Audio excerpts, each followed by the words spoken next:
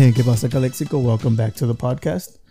Before we begin today, I want to thank my sponsors, my anchor sponsors, who are my homies from Los Pichos, Jake, Sergio, and Jonathan. Also want to thank David Gastelum. If you're looking to buy or selling a home, make sure you contact David Gastelum at, let me look for his number. His number is somewhere here. His number is 760-235-9576. So give him a call if you're looking for a house in the Imperial and San Diego counties. Today's guest is a multi-talented girl. She wears many hats. She's an author. She's an activist. She is a professor and an author, believe it or not. Miss Karla Cordero, thank you for being here today. Hey, thank you for having me. Yeah, I mean, I was telling Karla earlier that, I ran into her because of Instagram. I clicked on the Calexico, #Calexico, and I ran into her, and then I started, going through her stuff. Sometimes I feel like a creep because I feel like I know these people because of their Instagram or their stories, and it's just my way to kind of like find, local talent and Sure. Discover all these, gems that are out here that people really might not know, because I feel that here in the Valley, we're a little bit behind when it comes to like the technology, whether it's podcasting or, social media. We might use social media for the wrong reasons, like for the chismes and whatnot. But, it's good to like use it for a better use, like, finding local talent, supporting local talent mainly. Absolutely. But yeah, tell us a little bit about yourself. I know you're a Calexico native. Yes, born and raised. Well, raised in Calexico, born in El Centro.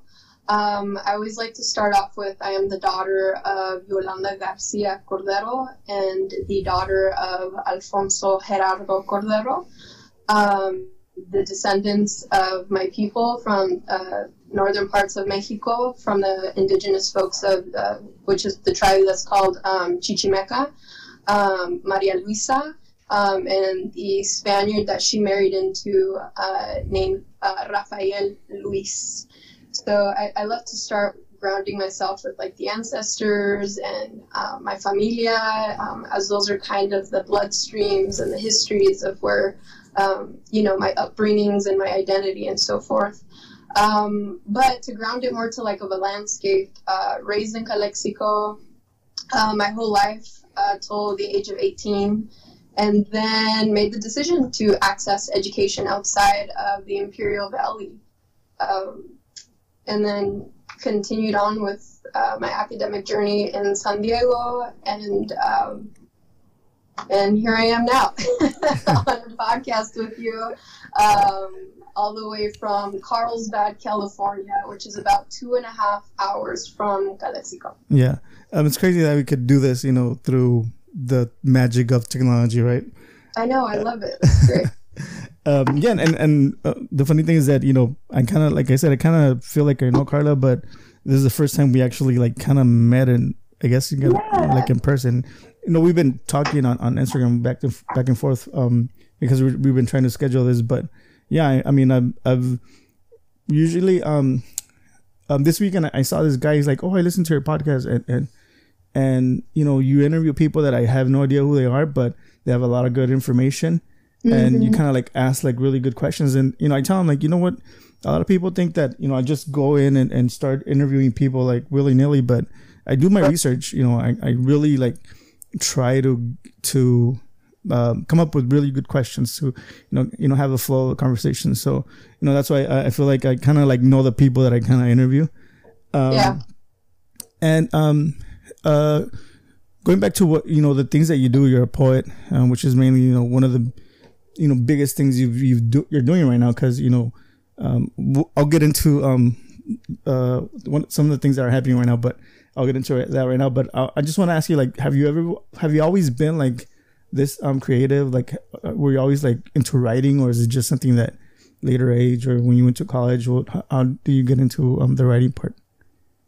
Sure. I would have to say creativity was inherited, was an inheritance early on. My father was a manager of a hardware store called Imperial Hardware. And my mother was part of a family business called Garcia Foods. Okay. And so, these were two spaces that had an abundance of freedom in creating worlds and having wild imaginations. And so those were spaces where me and my sisters would go very often, and my parents would just call that daycare while they were working. So being in those spaces gave us the freedom to just play. Home, since, the Imperial Valley is very desert, agricultural based. One of the other things that my parents always encouraged regarding creativity is like the idea of using the earth as canvas. And so my father would always bring like seeds back from the hardware store, or I'd get some frijoles from the cupboard and like break the earth and work the clay in our backyards. And I love the creativity of growing stuff. So I think primarily my first calling of artist is, making things from the earth. I love growing my own food, love seeing a flower blossom. So I would just say the creativity at a very young age is like growth. And having my parents always give me, paint, chalk, construction paper. I mean, we had to be very creative, considering the limitations and access of the arts and cultura that was available in Calexico. And so I can recall taking construction paper and cutting snowflakes in the living room and then tacking them outside on the walls because we had no access to what snow looked like. So creativity has always been embedded my whole life. I think the creativity as like poet or poesia, came in later on when I was working on my undergraduate work at Cal State San Marcos. When I was taking a literature class, and various professors have been encouraging me to take creative writing courses because they had seen potential in the stories, and the kind of folks that were being birthed into like visibility in the narrations I had been telling. And then from there, the education system played a huge role in kind of resurrecting the poetess, I guess one could say. But yeah, I do photography, write poetry, short stories, grow stuff. I love making things, so I would say it's been there since the moment of birth. Yeah, and what about the sense of your culture, like the sense of being would you consider yourself a Chicana, or what's your what would you consider yourself your nationality, or like how do you identify yourself? Sure. That's an important question, but it's a really, really complicated question to ask, right? So when I understood the complexity of that question was through a poem by an amazing poet who was also my mentor. His name is Willy Perdomo, and he wrote a poem called Where I'm From. And someone questions him, a female character questions the speaker, where are you from? And it's not a quick answer regarding his identity. It is this expanded answer of the complexity and the intersectionality of one's identity. So I would say, there is a layering to how I identify, and know that the titles I give you are very limiting in understanding. But I think growing up in the Imperial Valley, I was always like Mexican or Latina, or, the Pocha Latina.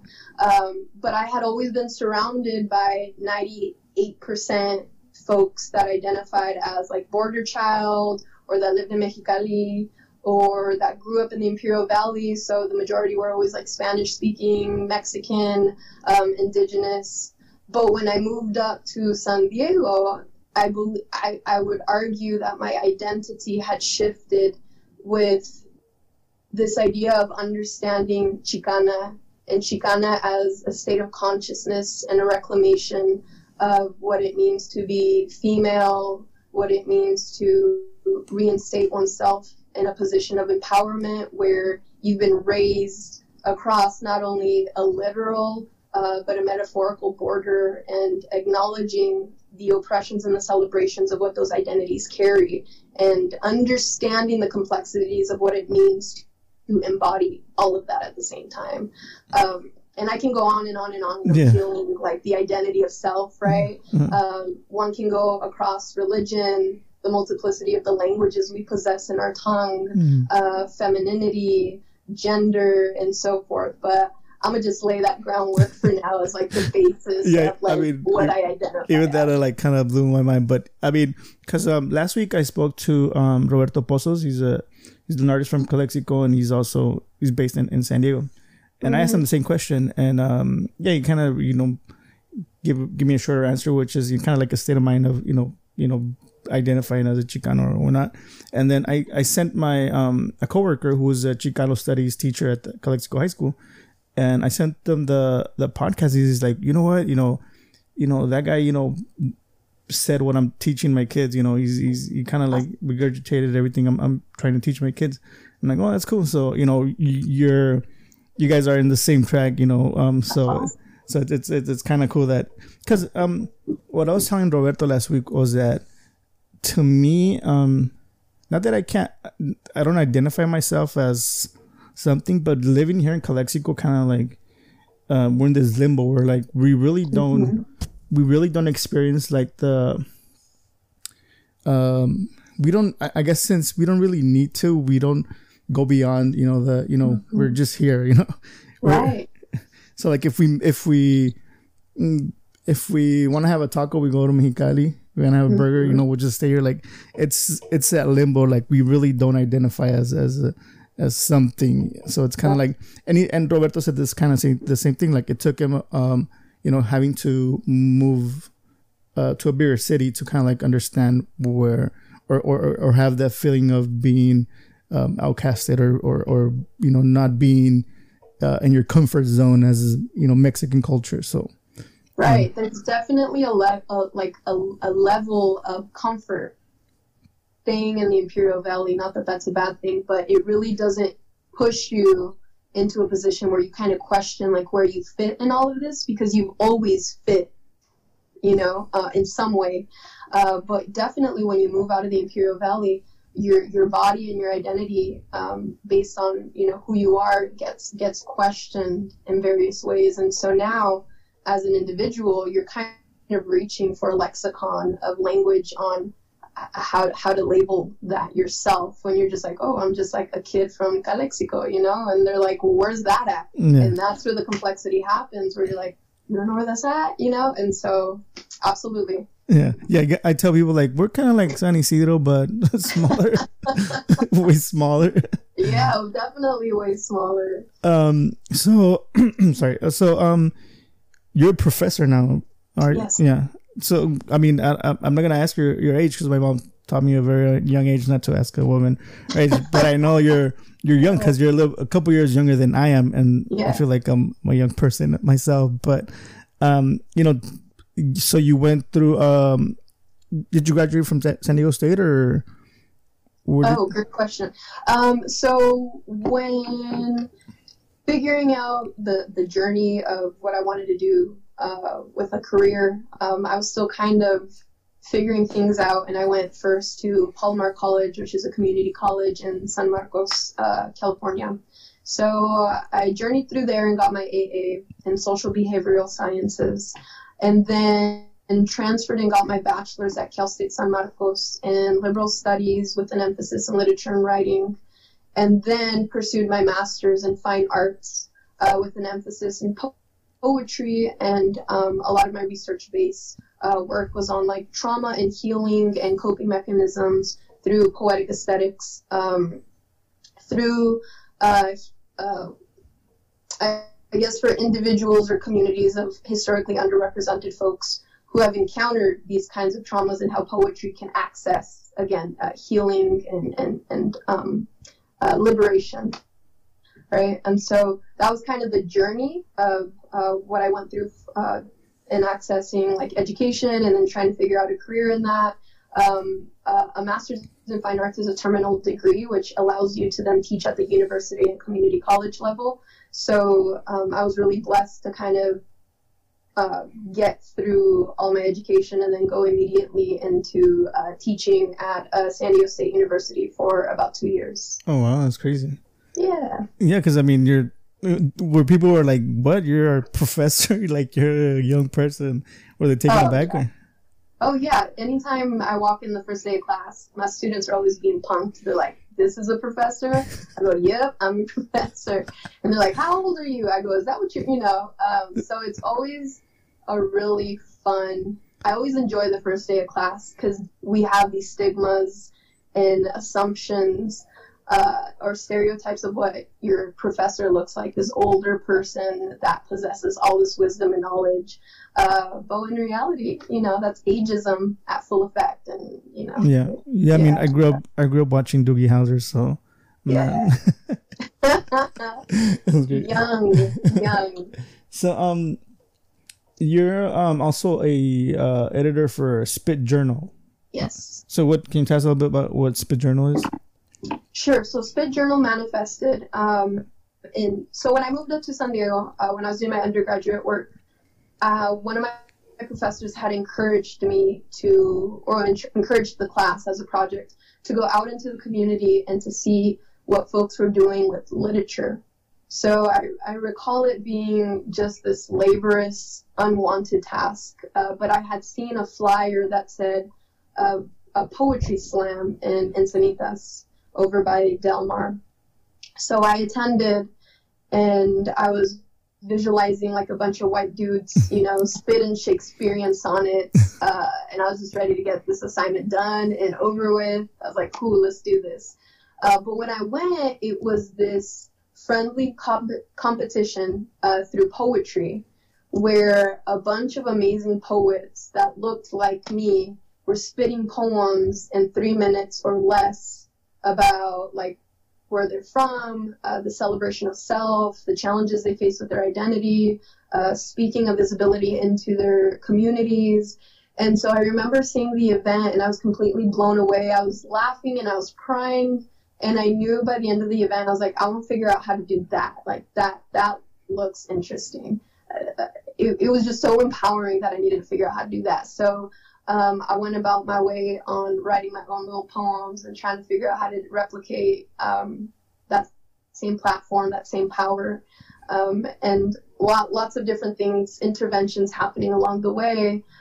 I eventually found out that San Diego has an underground following for spoken word poetry. So San Diego always sends out a team of 5 poets to go compete at what's called the National Poetry Slam, which is no longer a competition. There are different competitions that exist now for other reasons, but I went ahead and tried out and made the team, and I was the first Chicana, the first female to ever represent the team, especially coming out of the Imperial Valley, and with the stories of what it means to be a migrant, what it means to be undocumented, what it means to be from Calexico. And so in 2013, I represented my city in San Diego, and we went to nationals at Boston, where we competed against 75 teams across the nation. And we came in 4th. And that was the first time, or one of the first times San Diego had made final stage. A final stage meaning the top, I believe it's the top 5 teams, if I recall correctly, to kind of battle it out through these competitions. The way the scoring goes is they select 5 random judges, and this is to kind of provide a reclamation for poetry in the hands of the community, where then they score your poem from a 0 to 10. They'll then remove the highest and lowest score, and the 3 middle scores are going to be the poet's initial score for the poem. There are also group pieces where poets, plural, can perform a poem on stage and so forth. And so when I had gone to Boston, I had met all of my heroes that I had seen on YouTube, spitting poems that were amazing. And I remember being in the elevator with a poet I had loved for so long. He was from New York, and we both ended up in the elevator together, and I was starstruck, and I was like, okay, say something. And I was like, hi, I love your work. And he was like, dope, thank you. And he goes, I want you to know that I'm a superstar here, but when I go back home, I'm a janitor cleaning bathrooms. And I was like, oh my God, like that really stuck with me. Mm-hmm. So when I returned back to San Diego, and I was then working in the education system, I wanted to bridge a platform for that community of folks, for the poet who hasn't had the eyes of appreciation beyond that scene. I wanted to create a platform where we could celebrate poets from all over the country, and inform, a wider audience about the really exciting things that they're doing in their community, or the new book that's out, or having really intimate interviews with these folks and having that accessible. An extra layer to that is, and this is all coming out of on Spit Journal. And spit journal meaning in the community, when you're about to do a poem, they're like, spit your truth, like, do you. And so I wanted to kind of keep the colloquialism of our community with this idea of like spit journal, where we are, spitting and baptizing you in the truth of poetry and performance and social justice and cultural competency and diversity. So Spit Journal archives a lot of those stories and interviews.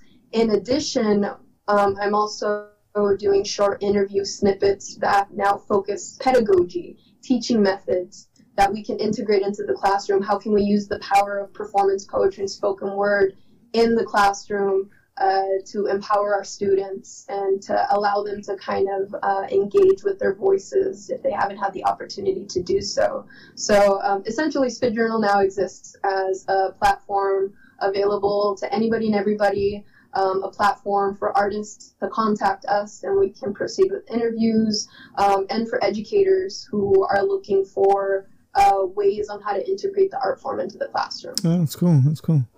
Yeah. I mean, because a lot of times, like you said, well, I mean, it's a good way to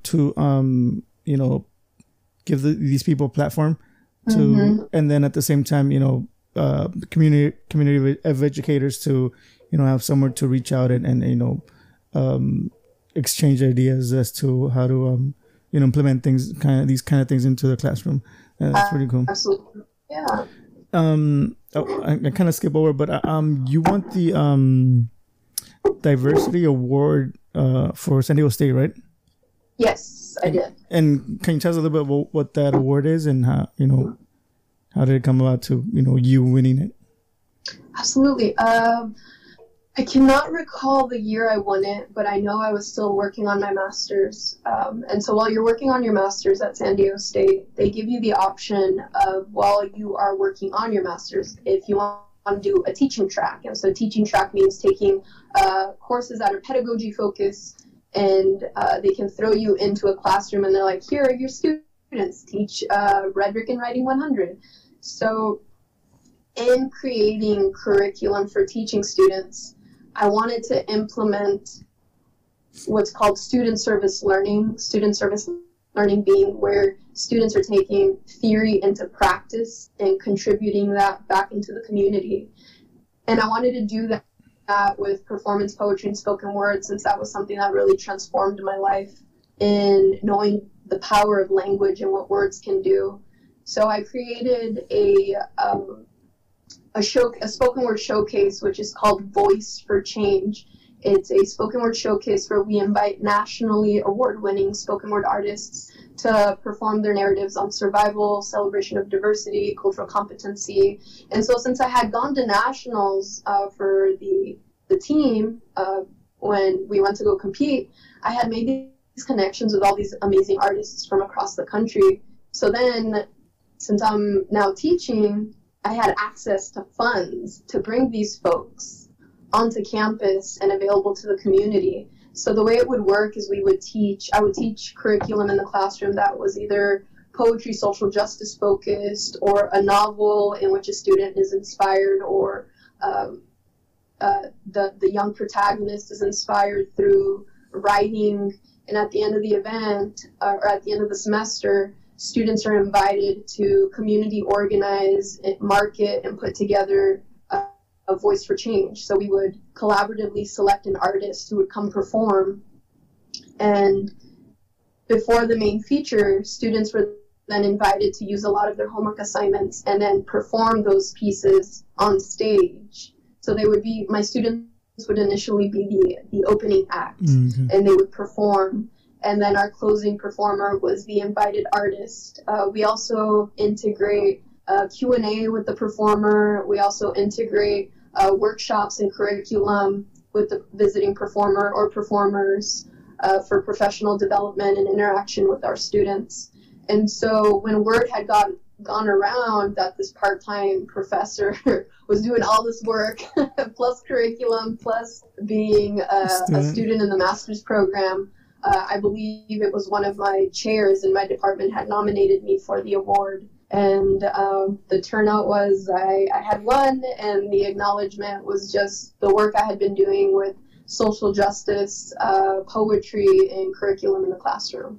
Yeah, I mean, it seems like it was a lot of work to, bring all these, pieces together to kind of like do all these things that you were doing with the, not only with the speakers, but with the students, like to put something like that and still being a student and still teaching. And it's like, wow, it's crazy. Like, did you have a life during that time or?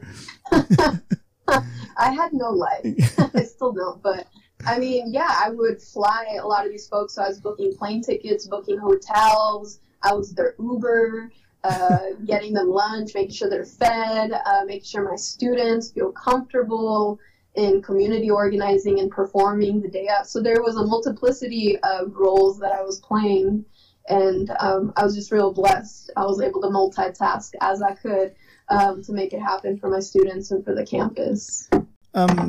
When you come back to Calexico, do you feel that our youth here is do you think they could be more involved in terms of like politics and kind of like serving that community in that sense where they they know what's going on and Sure. what do you? Yeah, it's really hard for me to answer that. The simple fact is that I'm not engaging with the youth when I return to the Imperial Valley.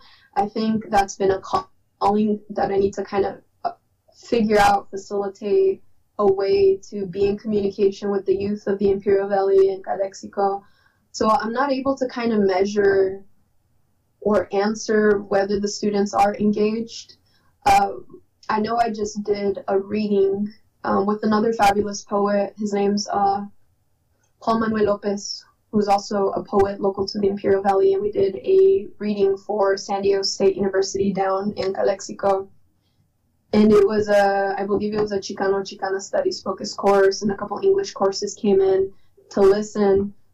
And a lot of our conversations were about how poetry or how art can establish a visibility for a people. And I recall me engaging with our youth, with our students there, and saying, like, where's the art? Where are the murals? Where are the art exhibits? Where are the art galleries? Where is the archiving of our histories and our ancestors? So I can only speak from like a visual observation in Calexico, is that we're very limited in the visibility of the arts that represent our youth. Yeah.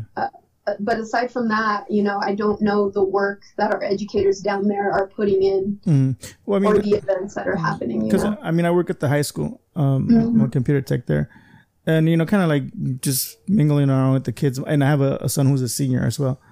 I kind of feel like they don't really, they're not involved as much as with the community. And just because I asked the same question to Roberto last week, and he said that he felt that just the youth in general aren't as involved with and even with their culture.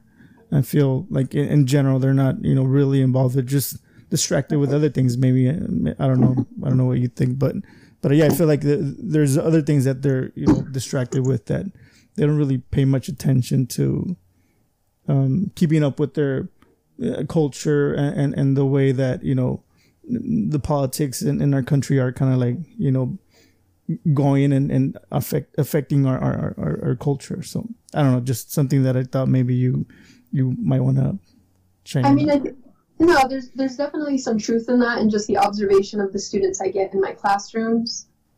I think there's definitely this huge distraction with technology and social media that capitalism is keeping our students occupied with, that are kind of keeping them busy from what's really happening. And so I think social media and the internet and technology have done a really good job of keeping our youth busy and distracted. And I think that's where education plays a huge role in giving them that level of wokeness of, you know, there's more to Facebook, there's more to a like, you know. Did you notice that your community is housing or sheltering X amount of undocumented folks? Do you know, X, Y, and Z? When was the last time you read a newspaper, you know? So I definitely will agree that our youth are definitely very distracted and are forgetting to do a check-in with their community and how they can give back to their communities with their own talents and their own abilities of what they can do and bring to the table. Yeah, and Roberto also says he's an artist and he likes painting murals and stuff like that. He did mention the lack of art in our community, and he did mention that if the city will be willing to like have a place where they can do like an office space where they can do murals on the walls, he would be willing to come down and teach the kids and maybe do some murals every so often. So I do have a connection with the city manager, so I think I'm going to bring that up soon, and maybe we could even have a poetry reading and stuff like that. So I'll keep you posted. Maybe we can recruit some people. And then the other thing we need to think about is we need a space for our youth to be artists. So I don't know, I haven't investigated if San Diego State in Calexico has an art gallery, but that's still a limitation of who has access. But what I've noticed up here regarding the arts, in Vista, Oceanside, Barrio Logan, is that they always have a space for the youth to be artists and to speak and a space of expression. And I think those are one of the things that I haven't investigated enough, but I think that is missing in the Imperial Valley, is a space for our youth to be safe and to create fearlessly and to have that presented on the walls. I think that's another thing. Being at the high school, there's an art teacher there, Eddie Schiffer. He's done murals for the wall here, or the gate, the fence, whatever you want to call it. Yes. Yeah. So those murals, he was part of the painting those murals there, and he's a teacher at the high school. So he's doing a lot of good work with the kids at the high school.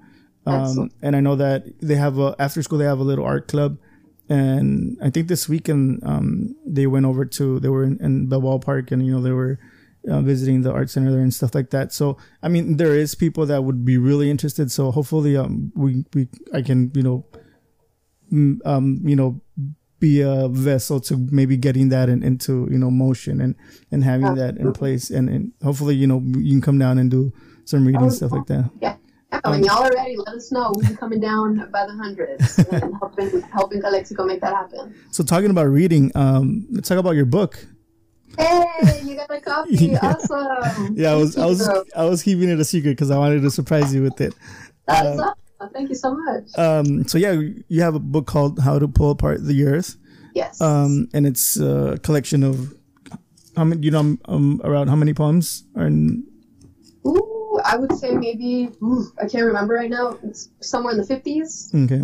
50 count, más o menos. And I've been doing some research on the book, and a lot of the poems are really, especially being somebody from Calexico, there's some that you really relate to, especially like La Llorona. I used to live right next to the canal, so La Llorona was a big thing to us growing up. Absolutely. And then I think one of my favorites is the when my mom gave me the chancla for letting Andrew Jackson escape out the window. Yeah. Especially right now that it's 110, it's really relatable. What can you tell us about your book? Sure. So I'm really excited I announced it on social media, but How to Pull Apart the Earth just won the San Diego Book Award. So it's been recognized as a winner for the San Diego Book Awards. We also just got the announcement today that we are a winning finalist in the International Book Awards. Congratulations on those two. Thank you so much. And I always tell my press, like, this is not an individual win. This is like a win for our people in our city, as many of the poems and the prose narrative poems that are archived in the book are really about the representation of like our familia and our cultura and the borderlands of the Imperial Valley. And again, who gets stuck along those lines and who has access to the American dream and what the American dream looks like, and so forth. And so the book essentially manifested when I was doing my master's program. What is required during your master's program or in your MFA is that you work essentially on a manuscript, which is a book or a collection of poetry. And so when I had finished my master's, I remember telling my professors, you know, I don't have a book yet. I don't feel comfortable that I've completed a book, but there were a solid amount of poems that I had felt proud of. And so after I had finished my master's, then I had found a community of folks where I was able to continue to investigate my homeland, the Imperial Valley, continue to do my readings and my research and producing more work and capturing a lot of the happenings in the politics of immigration and being a migrant and being a witness to those things. And so the poems continued to collect until I felt comfortable that I had a potential collection here for publication. The book was submitted to a manuscript contest for a press called Write Bloody. I was a finalist I was the top 10 under the finalists, but I didn't get the book deal. And then there was another press in Los Angeles called Not a Cult, and they're fabulous, where they had a competition open. So I said, why not? Submitted, made final round, then I ended up winning the contest. So I got a book deal with them, and the book was released in November of 2018.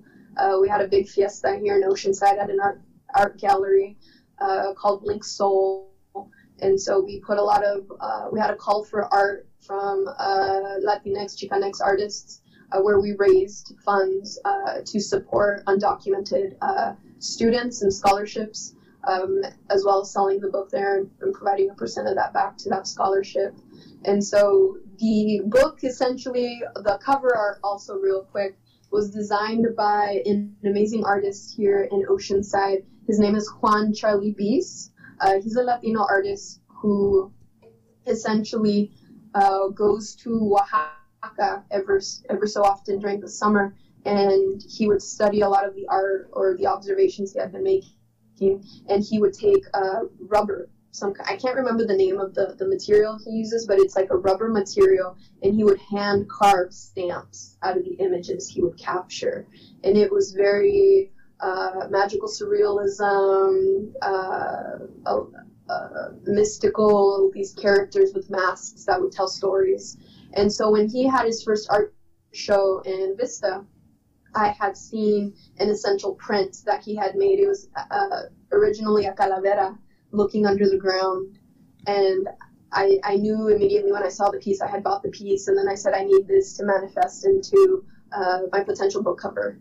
And so he handled the cover, the image on the cover, on the back cover, and there's a collection of, I think, 4 images in the book that he also designed that kind of capture some kind of foreshadowing to each unit within the book. Mm-hmm. And the title, what is it? Like, how did you come up with the title? Sure. So how to pull apart the earth, again, when I spoke earlier about being really obsessed with breaking apart the earth and attempting to make growth in a piece of land that essentially is dead and has no potential to produce like a harvest and so forth. So I think there's a multiplicity of meaning behind the title, but with the idea of first starting with the examination of poems that were taking place in a landscape such as the Imperial Valley, where we are known for our agriculture, but also acknowledging the folks that grow and pick the produce of our land, acknowledging the folks who are crossing the border and trying to access the American dream, and those who get it and those that don't. acknowledging that we have a cemetery where John Does are buried there for a number of folks that are undocumented. And so How to Pull Apart the Earth was this kind of examination of not just the literal landscape of the Imperial Valley, but also identity and intersectionality. The cover essentially is kind of its own version of almost like Alice in Wonderland, the rabbit that goes down the rabbit hole, and Alice chases after, and in that journey she's growing and shrinking and gets in trouble and denies motherhood, and tries to find belonging but is always othered. And so I wanted to bring in my own like Chicana, Latinx version of my own Alice in Wonderland, where we must unpack our origins, whether how messy or exciting they are, and to tell the stories that are hidden beneath the surface and that exploration. Yeah. Yeah, like I said, I've been reading through some of the poems, and some of them like kind of like a lot of poetry. It's kind of like, you know, you have to have that sense of but some of them are like really like, you know, like, what are you reading my mind? Like, because it's like it's like so calexico. I mean, the calexico poem is like, you know, I think like 99% of the calexico people that grew up here will like identify with it, because it's, you know, it's such a, you know, detailed and I don't know, it hits home, you know. Right. And I saw the video. I didn't know you had made a video for that poem, and it's really, I really liked it. I really liked it a lot. How so you said it was through your masters that you kind of like acquired all these poems and to put into the book. Mm-hmm. Were there any of them that you kind of left out that you were like, well, maybe this one for another book or Sure. Absolutely. When finishing my master's, I only had like the skeleton of the book. I think there were a lot of poems that I wrote that didn't make it in the book.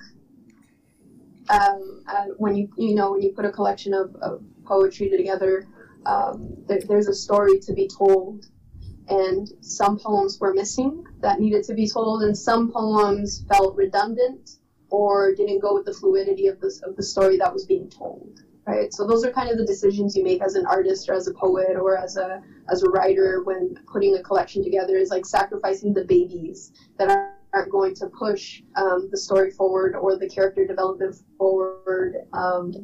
So there are definitely poems that were added, a lot of poems that were added, and poems that didn't make it in the collection. And what does your family say about the book? What are their feelings and thoughts about it? Sure. I think along the lines of, of what you had said earlier, is that, you know, some of the poems you definitely have to have, or not have, but be familiar with the poetic voice of understanding that particular cadence or the particular language that is birthed in some of these pieces. And some of the poems are more accessible. They're more prose, story, understanding, or one can understand them through a more narrative perspective. And so I think essentially some of the poems, my parents are like, oh, you know, I understand this part, it's cute.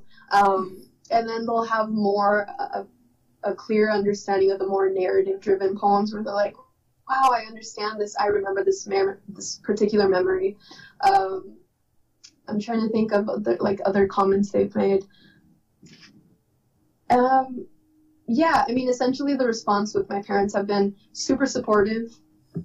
I was a closeted poet for a very long time, and so my mother had to sneak up to a poetry event to witness me share poetry, and that was kind of the discovery that I did this thing. Yeah.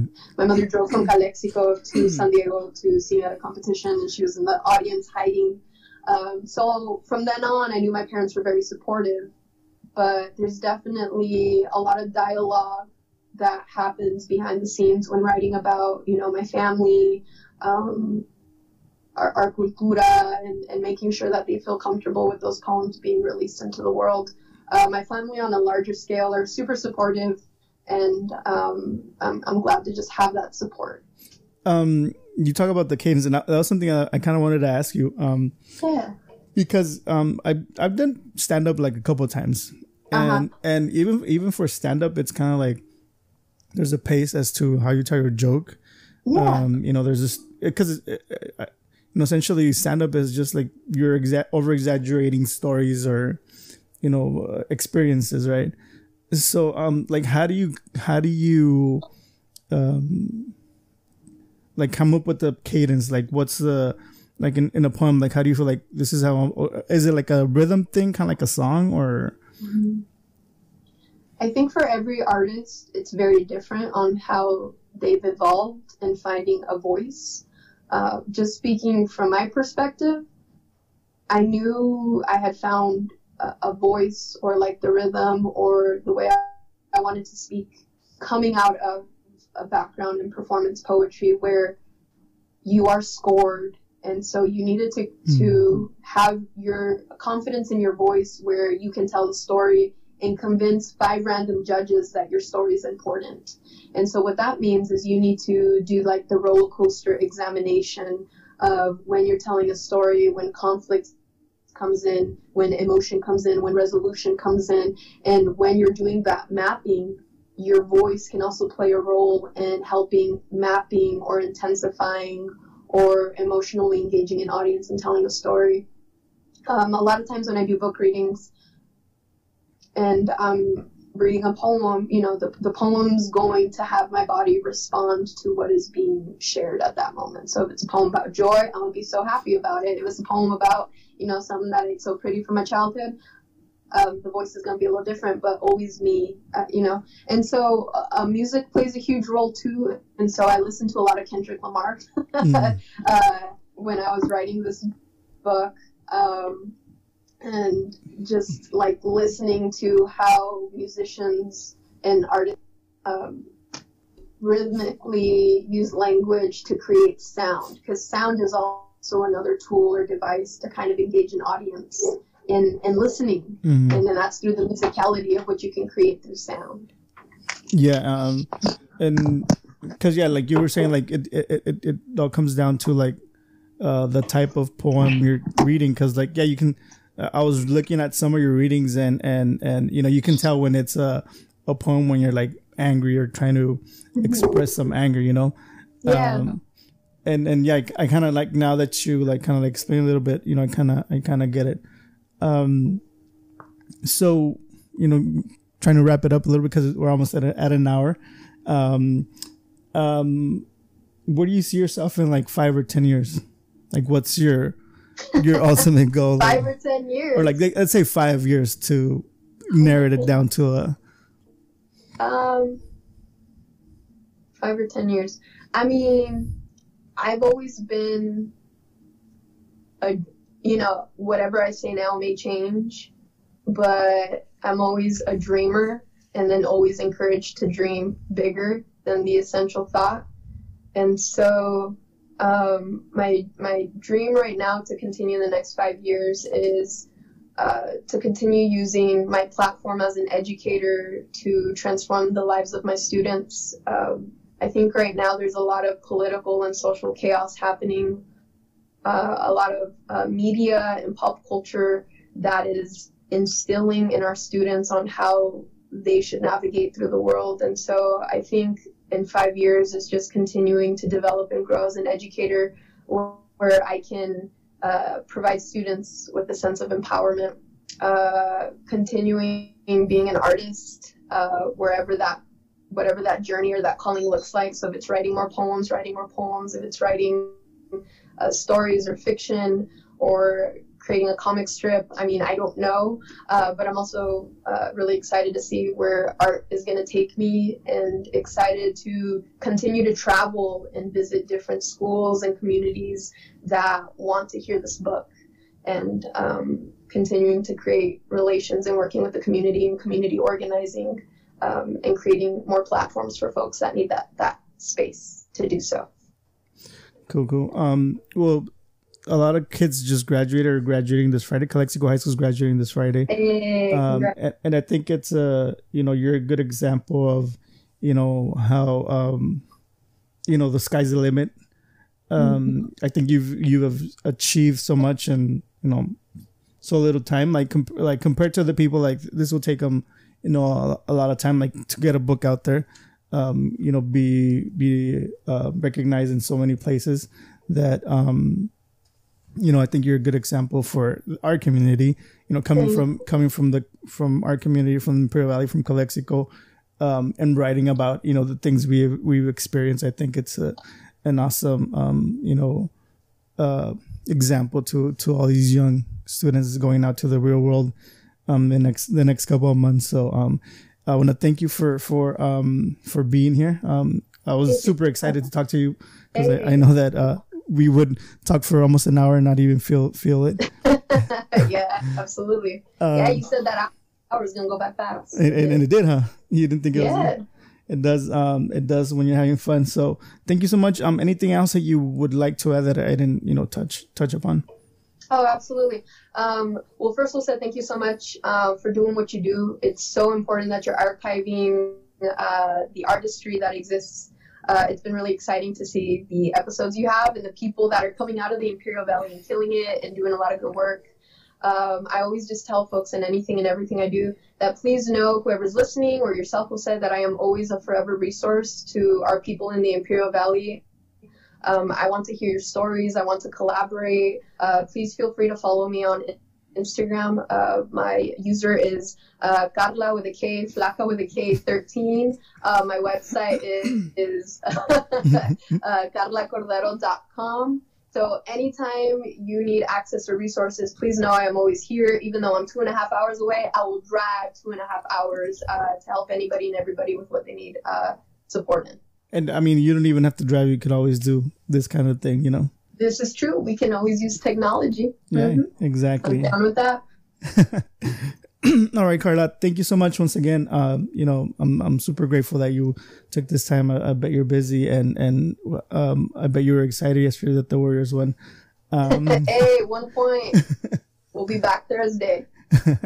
So thank you so much. Like I said, once again, and in the future, just like you said, you can use me as a resource for anything. Use my podcast for anything. I'm awesome. Here. Thank you, Jose. Thank you so much. No, thank you. Alrighty. Bye-bye. All right. Bye.